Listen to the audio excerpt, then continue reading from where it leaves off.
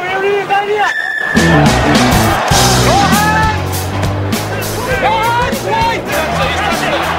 thought he was all right. Different back in that spot.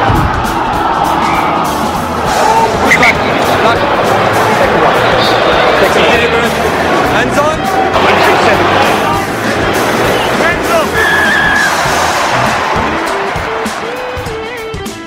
137. G'day and welcome to a special Green and Gold Rugby podcast.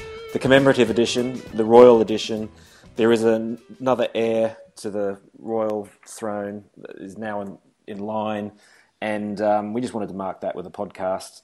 We thought we'd throw a few people on, see how it goes. We're sponsored as usual by strike.com.au. Grab a cradle to hold your phone in the car from Strike, or grab a cradle to hold a royal baby, whichever. Joining me, I've got Scott Allen. Mate, how are you? Mate, I'm good, but I'm just a commoner. I don't know whether I fit in here. So you're in good company in that case. Although we've got some rugby royalty coming in just a little while. But then definitely not royalty. Mr. Timms, how are you, mate? Did you say definitely not royalty? Because that's what's got me most pissed off about this whole thing. He's now the third in line for the throne, which pushes me back. Does it knock you back? I don't know what number I was before, but I'm one worse now. Are you ahead of Adam Ashley Cooper, though? He's got to be in line there somewhere, isn't he? Well, he's got two names. That's much better than me. Exactly. Yeah. So there we go. Well, later in the show, we'll talk about what we think the name might be. For example, I think we've got some ideas on that, as you would imagine we do.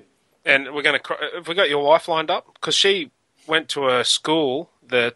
I was wondering where you're going. Someone who once knew Diana's sister's uncle's dog breeder's mum teached at. Yeah, yeah. So, are we crossing to her for her unique perspective on this magnificent event, or? Yeah, I'll try, and I think I've picked that up by osmosis. I'll see if I can relay that to you. Okay, but we don't have time, mate, because no time. Right now we've got a very special guest to get on.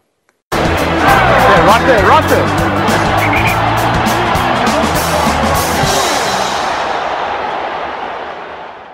So joining me now, I've got the coach of the Tars, Michael Cheika. Mate, how are you?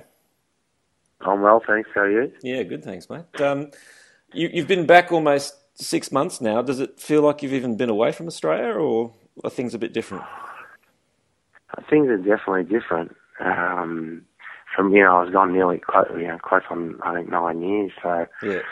Things are definitely different. But when you say I've been back 6 months, it feels like I've packed a lot into that to that time that I've been back. It's been so busy. It's been probably the busiest time of my life so far, but it's been very, very enjoyable. Yeah. So you reckon you've aged a bit more than 6 months in that time, have you? I don't know if you can tell that off the telly or not, just by having a look. but I've probably put on a few kilos, which is no good. I need to get back into training. Mate, I would have thought between France and Ireland, it must be easy to drop them here, isn't it?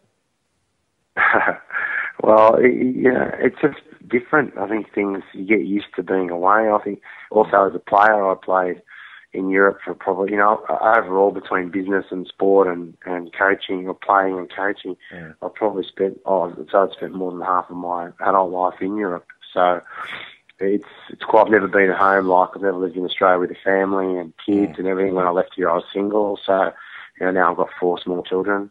A wife as well, just quietly. So, it's definitely a different lifestyle, Okay. Cool. Yeah, well, if it means anything to you, Link came back from Stard and managed to drop a few kegs coaching in Australia, so there's precedence for it. You might be able to drop a few kilos. You're back on now. I just wanted it now. I'm not calling you fat. No, all right. It's across the radio lines anyway, so I can't get to you. So does that mean we're going to see video of you running up the stairs with the boys next year? Well, that was the biggest mistake I ever bloody made, to be honest, because I just did it one day for the sake of it. I thought, I'll just jump in here. I thought I was a tough guy. And then, all players saying, these the coaches running this. And then I felt slighted for the rest of the thing, so I had to do it. I was dreading every day. I had to go there and do it. Yeah, but it was good fun, They didn't go too hard on me. Yeah, clipboard next year, mate. Stand at the top, clipboard. All right, mate, look, let's get into the hard stuff then. After Timsy welcomed you there with, calling you a bit on the large side. I was misquoted. Uh, first of all, mate, so you guys must have, I guess, have you had the look back yet at the season? Have you done a bit of a review? And if so, what's your assessment of the Waratah season? Yeah, like we've done some stuff around the players and also the staff on their own around, what have we been doing well and what do we need to do? What have we got to stop doing? Because that's no good. It's been a massive learning experience for me because coming in, just as the team was about to start training, I really didn't know anything about, with all the doubts in my head about camera game. I've got work in Super Rugby and I'd never been involved. So, there was a lot of doubt there at first, So, I think the things that we wanted to do this year, we've taken quite big steps towards doing that around, and I know these are common words, but culture and more about atmosphere and identity, I think, around the team as well.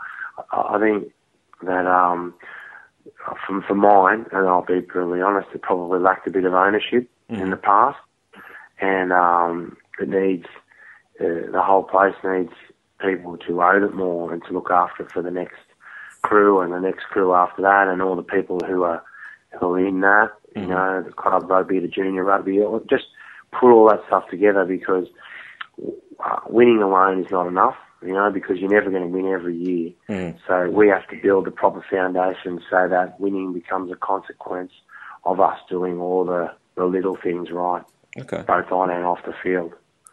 Okay, I think we've gone a long way towards doing that this season, Yeah, no, it looks like it's made a big difference there. And anyone I've talked to who knows players or any players I've talked to have said that's definitely a big change.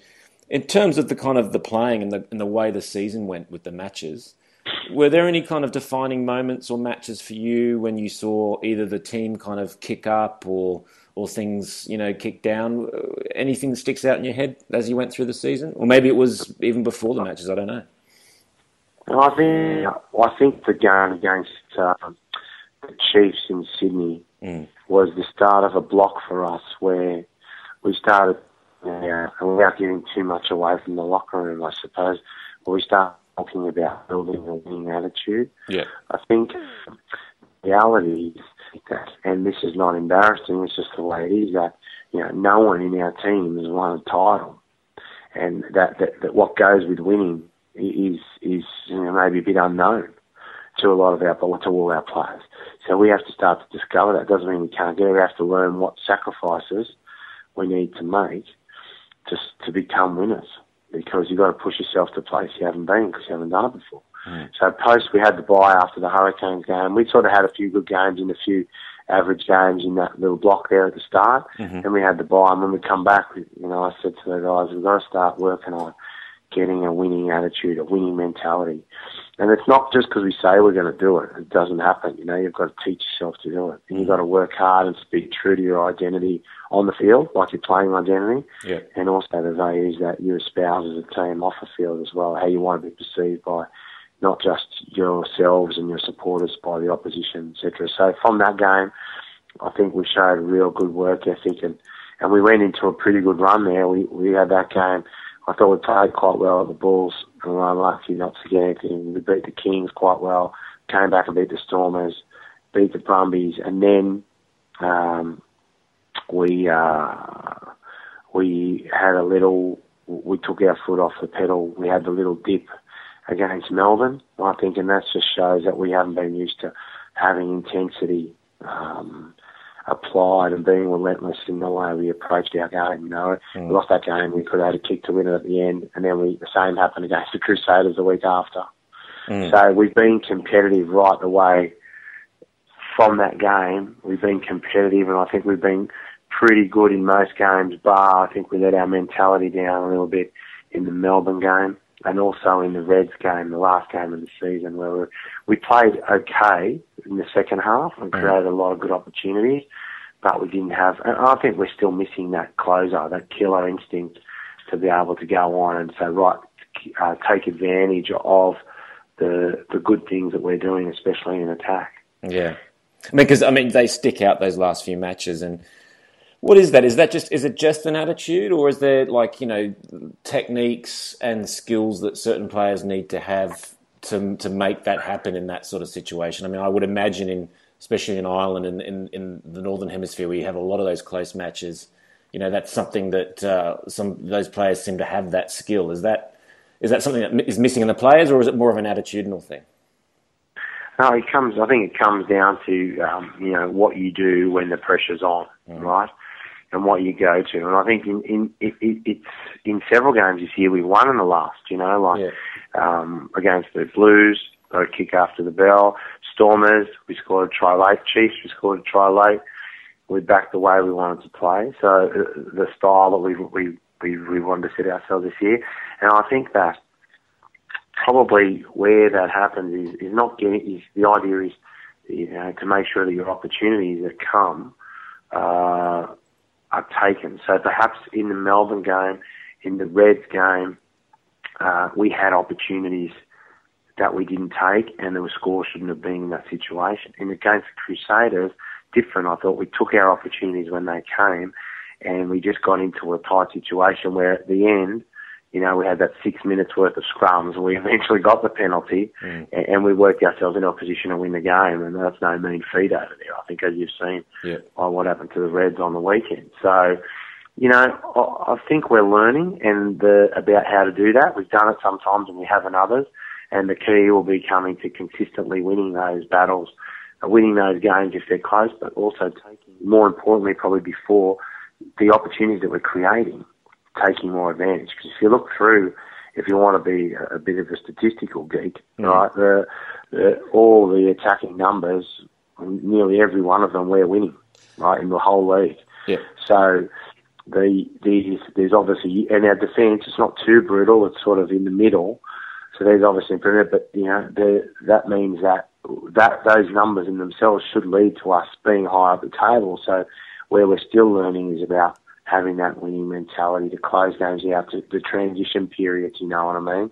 Taking advantage of the opportunities that come our way to close games out so that they're not left down for the last kick of the game, you know what I mean? Yeah. So, mate, you've actually, we're talking about those crazy stats, because you guys, are outliers. Like, no one else has run more than 10,000 metres over the season, and you guys did. You smashed that. And then you talk, offloads, line breaks, and the rest. You guys are right up the top. Mike, when you said statistical geeks there, you've just basically engaged both of those guys. You're in more trouble than when you started running upstairs. Yeah, we do like the odd number, but I mean they're crazy numbers, or big numbers. Is that because you think, look, that style of play is the winning style of play to be out there? Or is there something bigger in that? Is there some sort of learning process you've been taking the team through that going to those extremes is part of? Or, or like I say, is that where you want to be? I think that out and actually New South Wales teams have run the ball and they've had a bit of it. And in the recent past, that hasn't been the case so much. And what I want to do is take it back to the identity, the clear identity, so that everyone's clear about how we're playing the game, and that for now, losing our way, playing our way is maybe on the odd occasion better than winning playing another way, because you've got to be true to yourself, and that's part of professional rugby that's been lost a little bit. That connection, playing for the people. And in a certain style that they want to play. And, I think that, maybe perhaps at the start of the season when I first got here, that the staff around place were showing me hate mail that we were getting. And we've had, since, we got into a rhythm and started playing, we've had really great support from, I'm not saying from crowd, from people, just on the street, or how you going, this is good, or just random emails on stuff like that. He's not going to please everyone all the time, but I think in general, but most of the supporters are proud of the way we're playing the game, and understand that if we stick at it and we get really good at it, it can become a winning way as well. Okay. One thing that I've been wondering is, other than yourself getting up those stairs, who surprised you most in the squad this season with their development as a player? It's interesting, that one. I think obviously a player like Bernard Foley has really come along in strides around his self-confidence and his match management. Yep. You know, from the start of the year, and I think he played every game, nearly, you know, most of the minutes, right? And Yep. and I think he's evolved his temperament as well, and his confidence in bossing guys around, which is what everyone wants their 5'8" to do. Yep. And I think from a play point of view, he's been a player who really, really has come on. I think that if I go back even to the very start, it would go to a guy that maybe you don't expect that from, is maybe a guy like who's really improved as well. I think is a guy like Ashley Cooper, who I think, given a leadership role in the team, has excelled and, you know, really evolved himself into be a really good leader alongside of Dennis, you know. So there's a lot of small examples of it around the team where guys have improved in different ways, and the key is to make each guy try to improve to the maximum of his own potential. You know what I mean? So there's been a lot of good surprise to me, because I think I'll be honest in saying that I probably imagined that I'd be turning the squad around a little bit more than I am going to at the end of the season. All right. So, I mean, talking about that and talking about talent and things like that. So, obviously, one of the things that's been in the headlines has been the Benji Marshall hoo-ha. When it comes to like something like that, you know, like a big name like that, what's your sort of involvement? Are you right back at the identification stage saying, look, here's a bunch of names we'd be interested in? Or is it something that's a little bit more, someone comes to you and says, hey, look, you know, we've heard from the manager, what do you reckon? And how does it work? How deeply involved are you in that? Every situation's a little bit different, you know, like right. When if we want to talk about Israel, for example, I was actually speaking to the agent about, when I first got back, looking into the season after, about Kurtley Beale, who is the same agent, and then he mentioned to me about, you know, Israel. I didn't really, I know it's going to sound stupid, I didn't really know a whole lot about him because I hadn't been here. Yeah. So, you know, I discovered and learned a little bit more, and then we met and, you know, got on and those types of things, and it ended up really good, you know.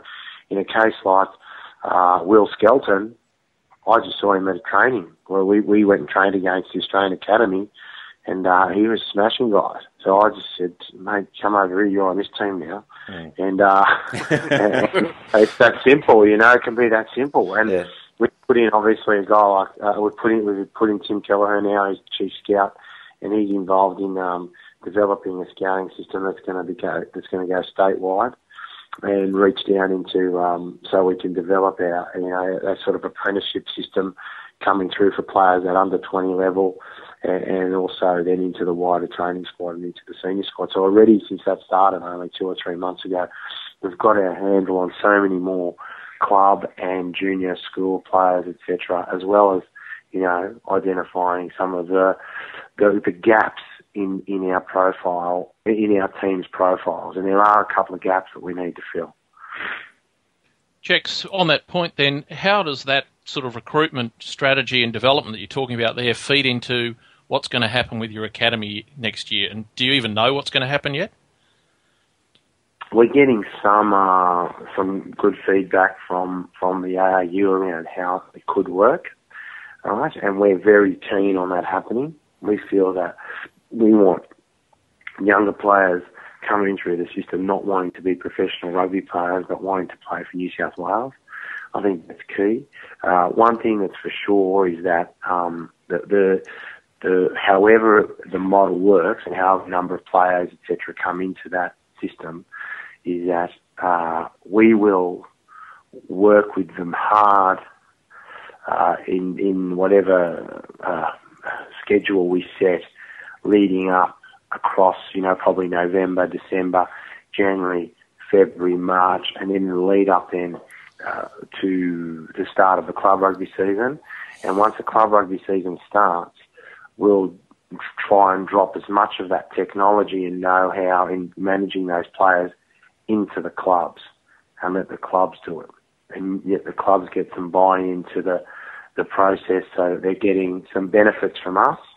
So not as much coaching, because I think there's good really good crop of young coaches coming through club rugby now. But maybe through some of our knowledge and technology and giving them maybe GPS units and the knowledge of how to use that and, different ideas on their preparation, etc.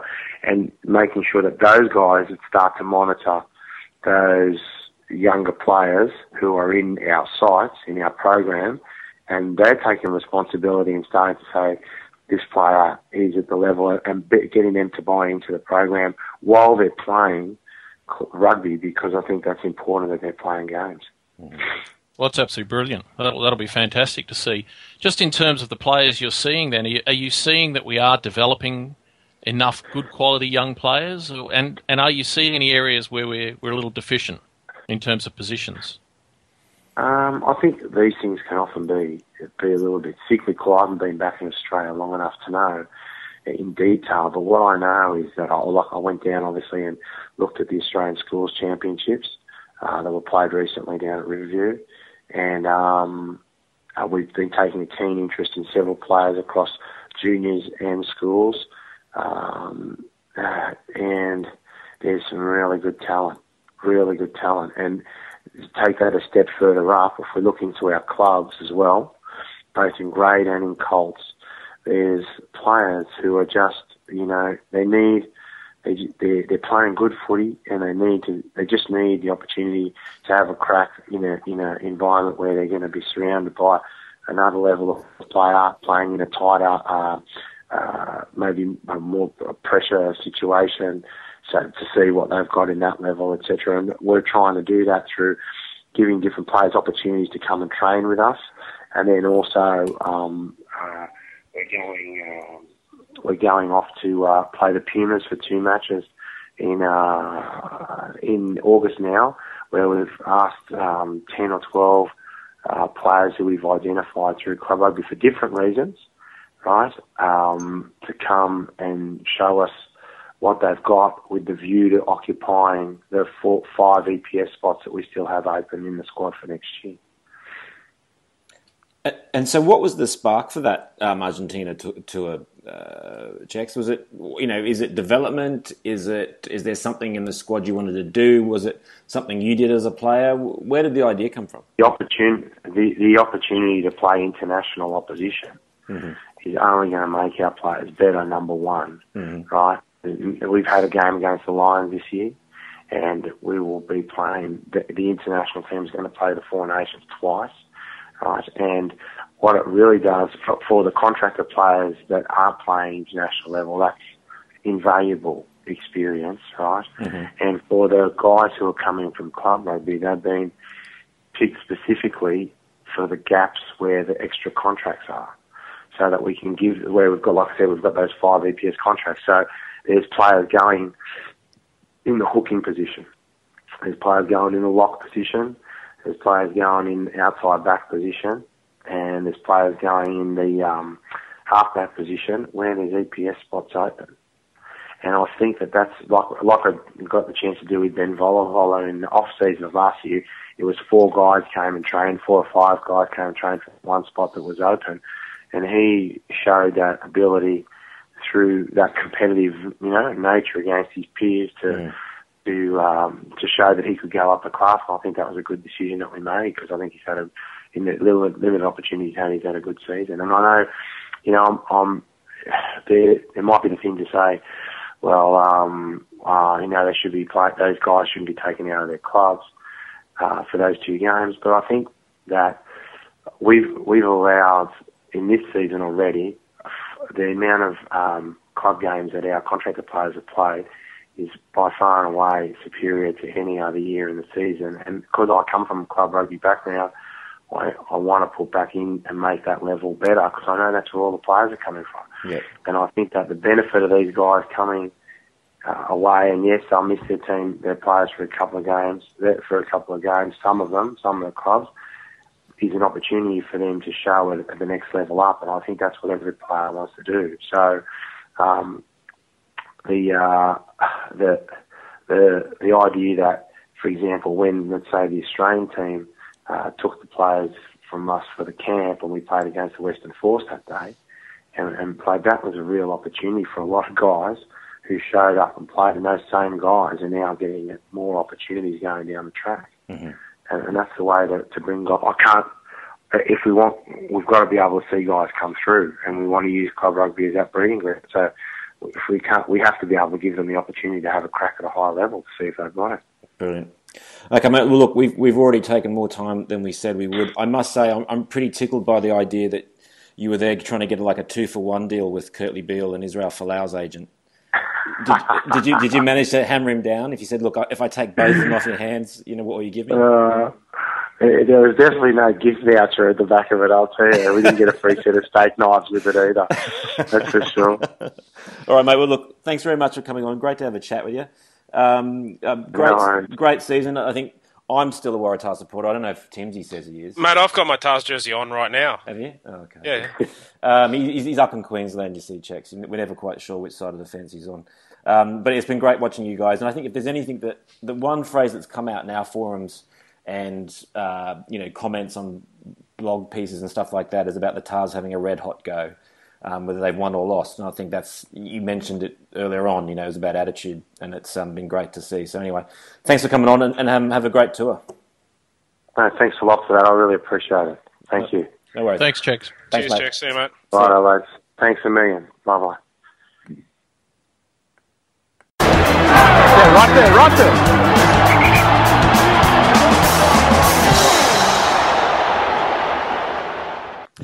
So when we were getting ready for that podcast, I didn't know if Checks would be, a bit of a one-worder, and also we didn't know 4-letter words. Exactly. What a guy! He was pretty eloquent, wasn't he? Yeah, he was good, wasn't he? The thing that really grabbed me, that really appealed to me, is the way they're looking to use the club system next year as part of their player development. I think the way he's approaching that in terms of, sitting down with the clubs, explaining what they're looking for, helping them develop not just the players that the Tars are interested, but that'll spread to a wider group as well. It builds a really good foundation for New South Wales rugby. I thought that was brilliant to hear that. But, it's amazing, we hear about all these different structures that people propose and, all sorts of different stuff. And I guess it really comes down to there's a few key people who need to want to make it happen, and he's one of them, right? Yep. Yeah, and as he said, coming from the club background, he understands the issues. And wants to put back. Yeah. Yeah, and look, that his approach there, and hopefully others will do the same in other states, is exactly what was missing with the National Academy that we've had, just being in Brisbane and Sydney, where the guys were available to play club rugby, but they really weren't developing as part of a club team. Yeah. And they're working in isolation, and I know they're running semi-opposed sessions, but it's not the same as actually being out, as part of a team and developing a team unit, because as you see in rugby games all the time, you can have the most skilled and gifted players. They've actually got to gel as a team with their teammates. So, Well, I think there's a pretty self-interested piece there as well. There's a nice byproduct, isn't it? He's just widening the pool, right? Which is obviously they're doing with what Tim Kelleher's up to as well. And I think, it's something that Link had done in a slightly different way, but, is to kind of leave no stone unturned for people who might have a bit of experience and something to offer. Yeah, and every franchise has got guys out there looking for players, but I'm not sure that any of the others have actually got a full-time scout. Yeah. So Tim Kelleher's role is chief scout, and he, as I understand, is out there scouring, the country, not just, looking at shoot shield games. He's out there looking at country games, schoolboy games, and as you can see there, out at the schoolboy championships, having a look at players, having a look at colts. That's a massive step for a coach to be out there doing, building, as you say, a much wider base, because you never know. Guys like, take for example, John Eales. He couldn't make his first 15 when he was at school. And then look what he became. There's stories like There that. it is. There it is. Yeah. I've been looking for a link, like the similarities between me and John Eales. I've never been as good a rugby player, but I couldn't make the first 15 either. No, neither could I, mate. Yeah. So there you go. There's still hope for us. It's not true. I did make it, but whatever.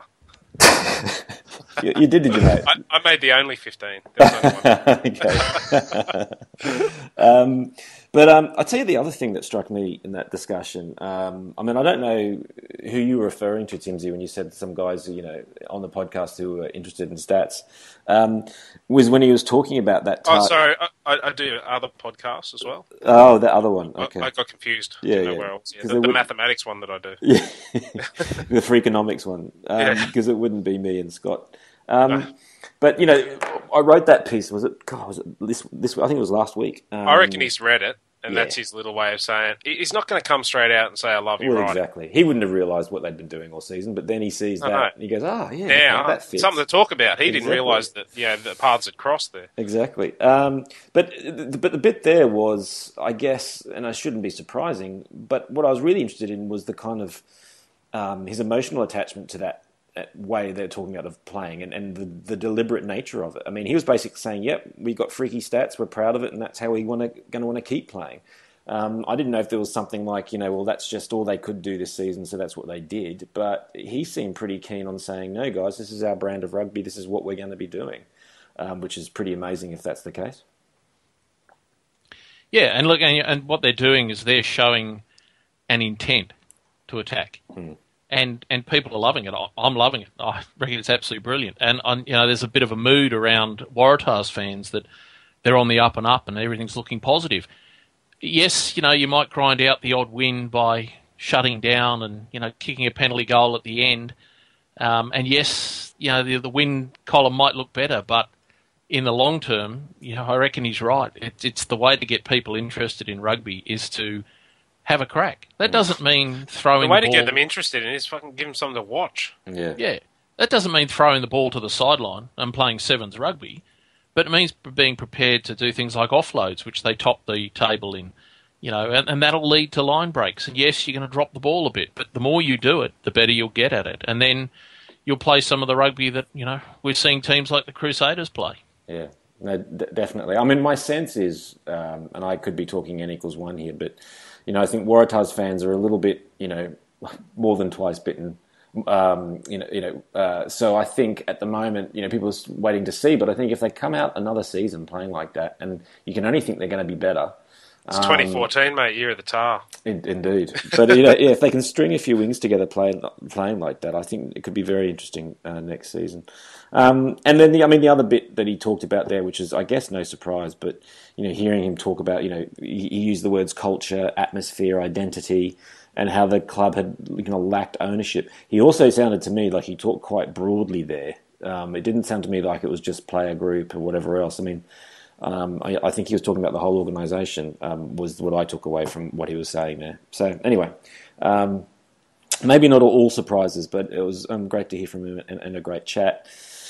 So what else have we got to talk about? So a bit of Super Rugby from last weekend. Just the one game this weekend. We're coming up next weekend, obviously, yeah. We're only talking about the Brumbies because they won. We're going to pretend another one didn't happen. Yeah, I'm not sure what happened. It was at a funny time at the bottom of the world. Maybe everyone missed it. So yeah, I caught some bits of this. I was kind of out at I was on my best behaviour at someone's house. Watched most of the first half before I left. It was pretty ugly at that stage. Freaking pantsed. When I kept looking back, it didn't seem to get any better. What kind of go on then? What happened? Give it to me. Give me the colourful version, Timsy. Although try and keep this PG if we can. Just how horrific was it? You know what it was? The Crusaders were damn good.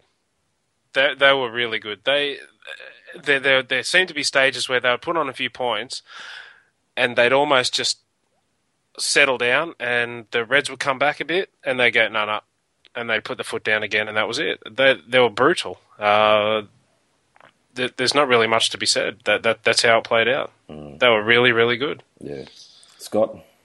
Yeah, well, look, in every single area, the Crusaders were that far ahead. The scoreline reflected it. But if you look at it, the Reds' defensive structures broke down. Yeah, there were guys missing tackles individually, but they weren't working together. And it's not, it's not just the back line. There were forwards. Saya Ferenga was one where they're jamming in. They've got a guy on the outside, the guy on the inside's ready to make the tackle, and they jam in, and there's two guys on one. And you saw Wyatt Crockett run past or into the hole that Saya Finger used to be. John O'Lance made the same mistake a number of times. Their whole structure broke down, and the Reds have been really good defensively this year. And a lot of that has got to do with how well the Crusaders were attacking. I mean, they had guys in motion. They had the decoy runners were doing a superb job to draw some defenders in. But everyone was playing their role. Guys were working hard off the ball. And look, in contrast, the Crusaders' defence was really well organised. Yeah. Even when the Reds tried, to do something, the Crusaders just kept coming at them in one solid line. They had their measure, didn't they? Yeah, they weren't falling for decoys. And then having said that, the Reds' attack, there were no ball runners offering themselves as options. There were guys static getting the ball. Just before, you might remember Crotty's, I think it was his second try.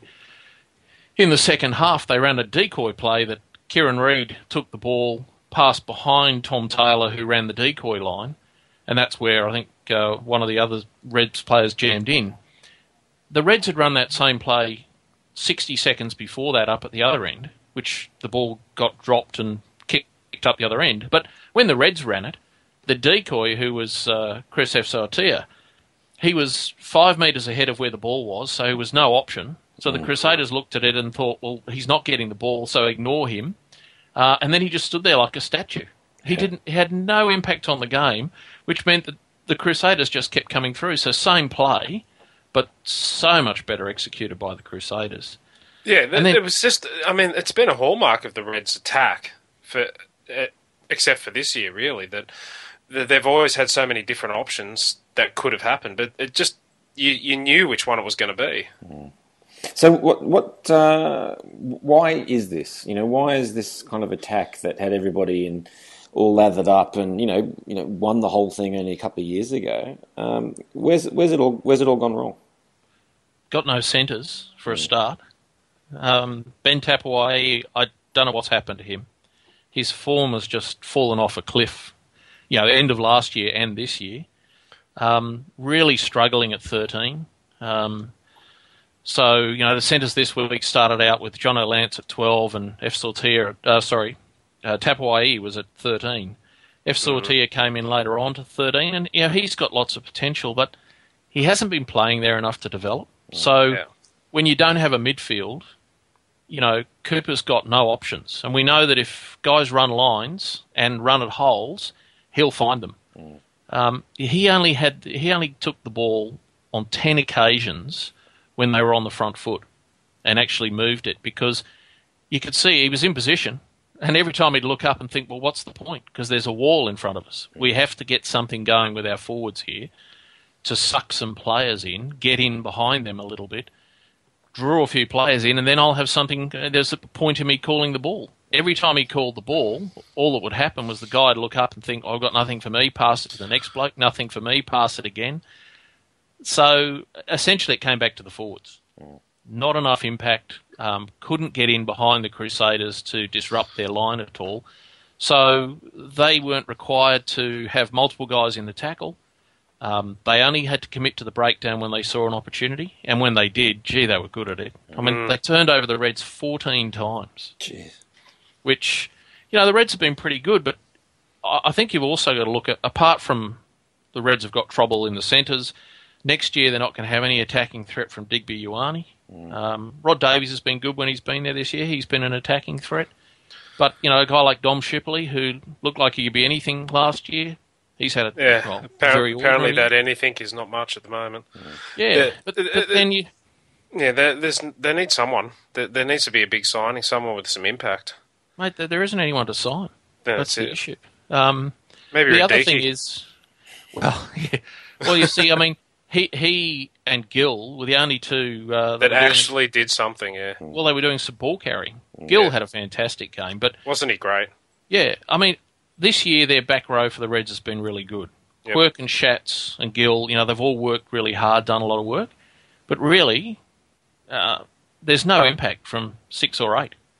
They are sadly missing, Scotty Higginbotham, who was their impact player in the back row. Radeki Samo was there, a fair bit last year. He's obviously gone now, off to Japan. Yeah, he made such an impact when he came on too. You could see what's going to be missed. Yeah, so the Reds have got, a bit of a pop gun attack, really. And if the forwards can't go forward, and then Quade's got no one to pass the ball to in the centres, it doesn't matter what Will Genia does, because he's not going to get opportunities around the rucks, because these forwards won't have created havoc. And Cooper can't use his pass, which is his best asset, to hit guys, because there'll be no one there who's really going to run through the line. So, I mean, this whole year, it's been, a pretty steady decline for the Reds. Well, I mean, and your point about playing stocks is a good one, because it really seems that the Reds have just been managing that player group that was there in 2011. It's just been a slow kind of decay, if you like, because you've just got the natural erosion of players. So, Digby moving on, some big injuries, Radicki, cracking 50 and then going to Japan, those sorts of things, which are just going to naturally happen. And if you're not kind of, filling it up with some new sparkling talent, you're going to get left with something, with some pretty, well, maybe some talent that can develop, but at this point in time isn't going to really be able to cut it. And, you look at next year and you're kind of wondering, where's the sparkle going to come from? Sure, you still got that halves combination. You've still got Big Kev, but there's a bunch of places that are missing. There's going to be missing sparkle, isn't there? Yeah, absolutely. And if you look, really, Digby Ioane has done the majority of the attacking for the Reds this year. I mean, he's been the guy that has been their go-to for line breaks. He's carried the ball an awful lot, and with him not being there, where do they go?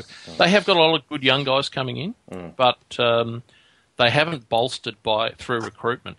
And look, as I said to Timsy a minute ago, there's no one out there that you can go out and recruit. I mean, the only, for example, if you were looking for centres, the only guy that's on the market, short of going overseas and grabbing someone, is, you could possibly say James O'Connor's a potential centre.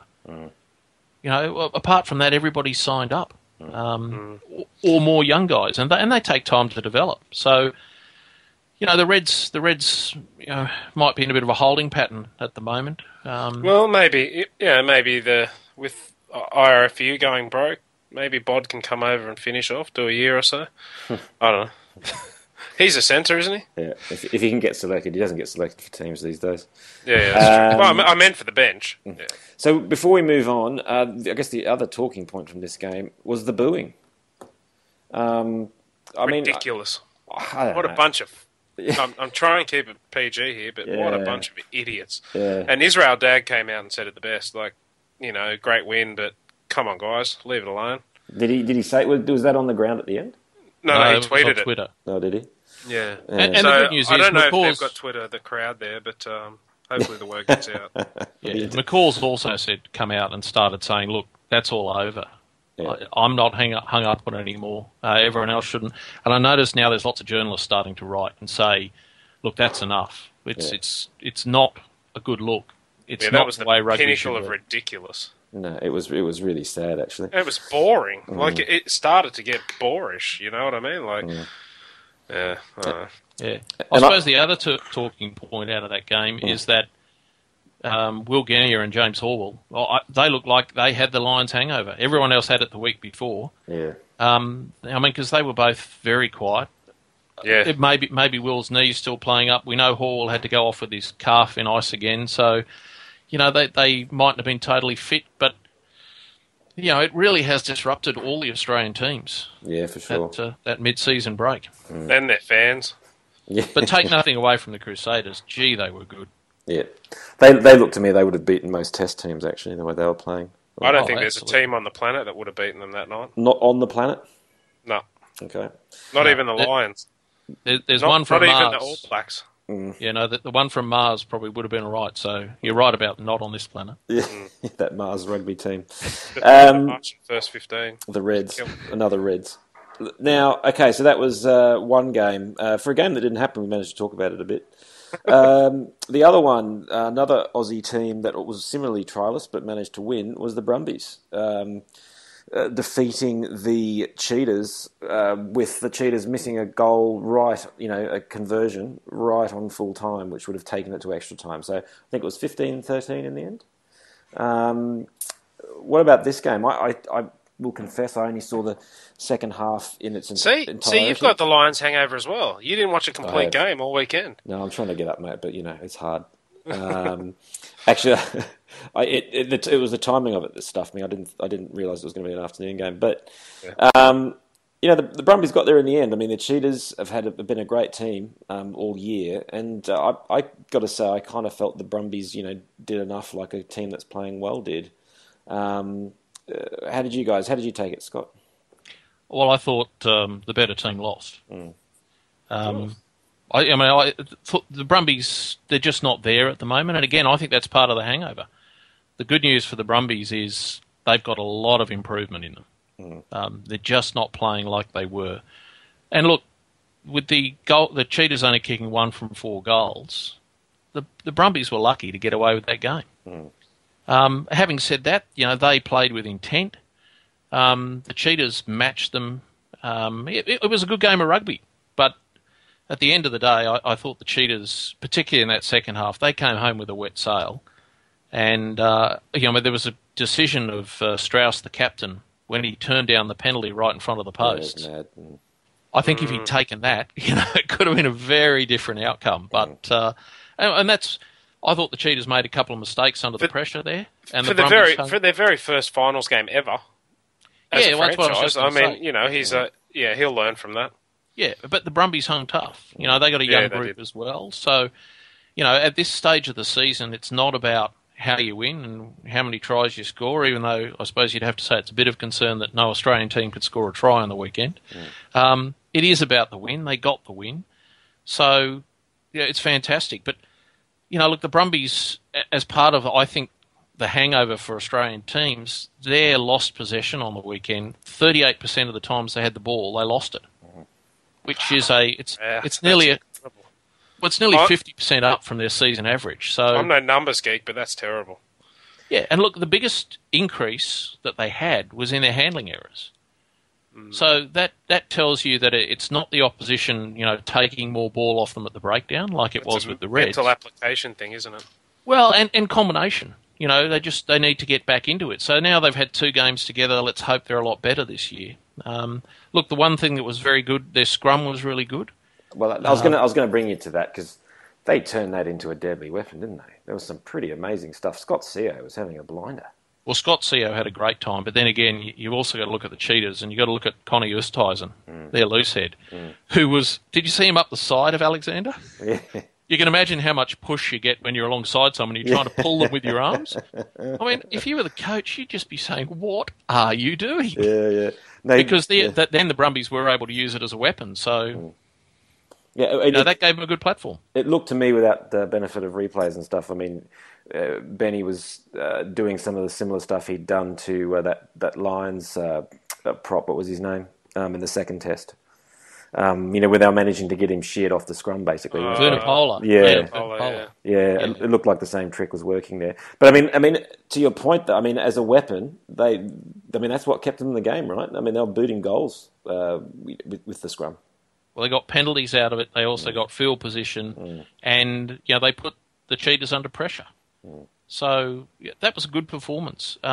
Look, the ball scrum that they're going to be up against this week hasn't been particularly fantastic this year. Yeah. Which normally you would expect they'd be one of the best, and in terms of what they've been able to win this year, they're well down the table. So if they scrum well again, and you're right, Scott Seo was just fantastic. He's going ahead every game he plays. He gets much, much better. The line out, a little bit rusty there. They lost 3, and all of them were, I won't say they were poor calls, but they certainly, they were, I won't call them lazy calls either, but they just went up like, oh, we'll win this. And the Cheetahs competed. Well, we know the Bulls will compete. So damn straight they will. Okay. I think set piece is going to be a bit of a harder battle this week. Okay. Well, look, let's power onto that. So next weekend we've got Brumbies Bulls, and that's in Pretoria. And I think it's like 1 in. Yeah, Sunday 1:05 morning, or something silly. So it's going to be for the hardcore. Interestingly, I think all of us go, oh, it's a hard place to go to. It's altitude and everything else. But there's a few guys like Blue who is a out-and-out staunch Bulls supporter, but also a fairly sane one in our forum, and he's not feeling happy about it. There's not many of those around, is there? No. So he doesn't. He doesn't seem to be feeling confident. I think he mentioned the same thing you did there, Scott. Is their scrum troubles that they've got. So it's going to be fascinating though to see the Brumbies with their kicking game in Pretoria at altitude to see what kind of happens. Yeah, and look, I think if they play like they played on the weekend, I can't see them getting there. But as I said, I think the most positive thing out of it is that they're a long way away from where we know they can play. So it's not like they've played their best and are only just hanging in there. So there's a lot of improvement. They got on the plane early and I think they flew out Monday so that they get as much time to acclimatise as possible. The interesting thing that came out of that game on the weekend was that you talk about the kicking, and we know that the Brumbies, base their game on a kicking game, play as much territory as they can. They actually kicked less on the weekend than any other team in the finals of the 4 teams that played. Get out of town. So, they kicked 17 times. The Reds were 19, Cheetahs 25, and Crusaders were the highest kick, 29. So that could also be a big part of it, that we know that they're normally one of the highest kicking teams. This week they're the lowest of the 4. So, maybe that's just where they're just a little bit out of sorts. When they're at altitude, no doubt they'll be kicking again, and that suits their game. Yeah. So maybe they're just a little away from where they want to be last week. Yeah. It's going to be fascinating. I mean, God, you just talking about kicking gave me a flashback to that Reds game in the first half. Just watching the guys boot it down Israel Dagg's throat. Just thinking of what are you doing? and doing it so many times you thought this is either just pure panic or it's some sort of a strategy gone awry. Anyway. The problem when you're kicking to the Crusaders is that normally there's Dan Carter back there. So if you miss Dag, you'll hit Carter. Or somebody like Tom Marshall, who's their leading try scorer. Yeah. I mean, there was obviously some thinking that had gone on there, but I couldn't figure it out because they tried it quite a few times and it was pretty deadly. Hey, what did you make of Jake White's comments before the game where he was already making plans for this game against the Bulls? They'd already made their travel plans, and he's talking about, he's saying, well, look, the Australian way seems to be, one game at a time. No, I'm working on the basis we're going to win this game, and I'm getting ready for next week. Yeah. I like it. I like the cut of his jib. Do you think he's just telling the truth? Because no one else does think one game at a time. I think that's probably more it. As if you don't. Who's it happened to be next week? Oh, yeah, the Bulls. Oh, let's have a think about that. Can we get an earlier flight? Alrighty. So then the other team, the other game is going to be the Chiefs holding the Satyrs. Now, it was only a couple of weeks ago that the Satyrs absolutely pantsed the Chiefs, didn't they? But I mean, I guess the Chiefs knew that they had their finals booked already, so it'll be. Well, no, they didn't that night. Didn't they? No, you see, that night the Crusaders had to get a bonus point and hold the Chiefs to no points to keep alive the prospect of the Crusaders winning the conference. Right. And they went out and did exactly that. They went out and got their bonus point and held the Chiefs to 0 points. So, in a pressure situation, that then meant that the Chiefs had to do something in the last round to win the conference. So, God, the dark side is strong on them. Can we see? So look, just kind of recapping Brumbies Bulls. What I was sensing from just about everyone there was there's a good chance here, but weight of probability is with the Bulls. Yeah, I think so. Timsy? Yeah, it's the Bulls to lose. Okay, I think if the Brumbies can pull out something like they did against the Lions, and with some of their big guns firing, who knows? But that's a tough game, that one. It's such a natural advantage the Bulls have whenever they do that. Chief Satyrs, what are we going to say here? This could be an absolute ding-dong. It's going to be a cracker, isn't it? Like you can watch it without any emotional investment because you don't really care either team. But these derbies tend to be, they throw it all at each other. They don't hold anything back. It's going to be a fucking corker. Oh, yeah. So, Scott, you and I had we had a chat on Twitter around their Origin, and I know you were saying, look, Origin's one of the hardest matches out there. I think a match like this is, in terms of intensity, and I'll even say toughness, Did you mean hardest as in like physically hardest, or hardest to actually sit through? Boring. See, I would contend that a clash like this, no matter what happens in it, because even if it ends up being 11-9 or something, No, it won't be will 11-9. There'll a be at ding least dong. 7 tries scored. 111-91. Yeah. Is going to be a ding dong. I mean, how do you see it? Well, I say it'll be a more entertaining game than the State of Origin because I think there'll be more attack in the game. I don't think it'll be as hard as the State of Origin for one reason, and that is the ball was in play in that State of Origin game for 74 minutes. Yawn. That's 74 minutes of belting each other, and they hit pretty hard there compared Belting. to... The only thing that was good about Origin ever was the fights, and now they're ridiculous. They've replaced them with streakers. Compared to, we'll have 32 minutes of rugby with the ball in play in this game. Yeah, that's where you're letting your numbers cloud you. It might be in play, but they're just going one out, run up, get tackled, do that 5 times, kick it. Boring. Jog At least backwards. you don't know what the hell's going to happen. Yeah. It's fucking great. I'll take 34 minutes of rad over 74 minutes of boring. Alrighty. I think it's tougher physically to play for that long with the intensity of hit. Must be But tougher look, to I think IQ that low for that long. Sorry, I don't know where this is coming from. I think this would have to be the game of the season. I would be shocked if this turns into a bore fest. I reckon we're going to see some really entertaining rugby. Yep. The skill level of both teams, and I guess the thing about any rugby game, but particularly this game, is that you don't have the stoppages to have a rest at scrum time. I'll say that there's 3 more games left in this season. This will be the best one. Yeah, and look, and I'm cheering for the Crusaders because, Yeah. well, look, if the Crusaders get up, there is the possibility that the Brumbies could get a home final if they can then pull off a win. So, but if the You got a ticket booked to Canberra? Are you thinking more than one game ahead, Scott? No. And who hosts who if the 2 favourites get through here? The Chiefs. Chiefs host. Chiefs. If the Well, Chiefs win, then the final's in Hamilton. Okay, alright. So even if the Brumbies win later on, doesn't matter. They'll have to go to Hamilton. So we've got to cheer for the Crusaders because then later on that night, the Brumbies have got a chance to bring another home final to Australia. Okay. And They're always a good time. is that the way it runs then? Is it like 5:30 in the afternoon on Saturday and then like 1 in the morning, is it? Yeah. Yep. Okay. And So go to the pub for the first game. Wait there until the next one. bloody hell. Yeah, pubs close in Sydney now before then. Get kicked out. Rightio, so there you go. And I've got to say, I think the weight of probability is probably with the Satyrs. I just always think just because they have, they can change up their game so much. They can play it wide, or they can truck it up the guts, or they can kick to the corners. They can do just about everything. I'll give you some stats, Matt. So I know you love your stats. So Section time. Yep. if you look at the season, We got any music for this?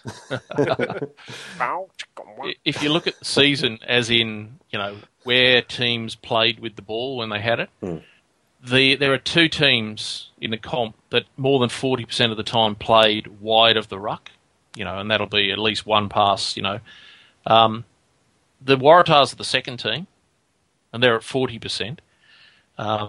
The top team is the Crusaders at 45%. So 45% of the time they are playing wide.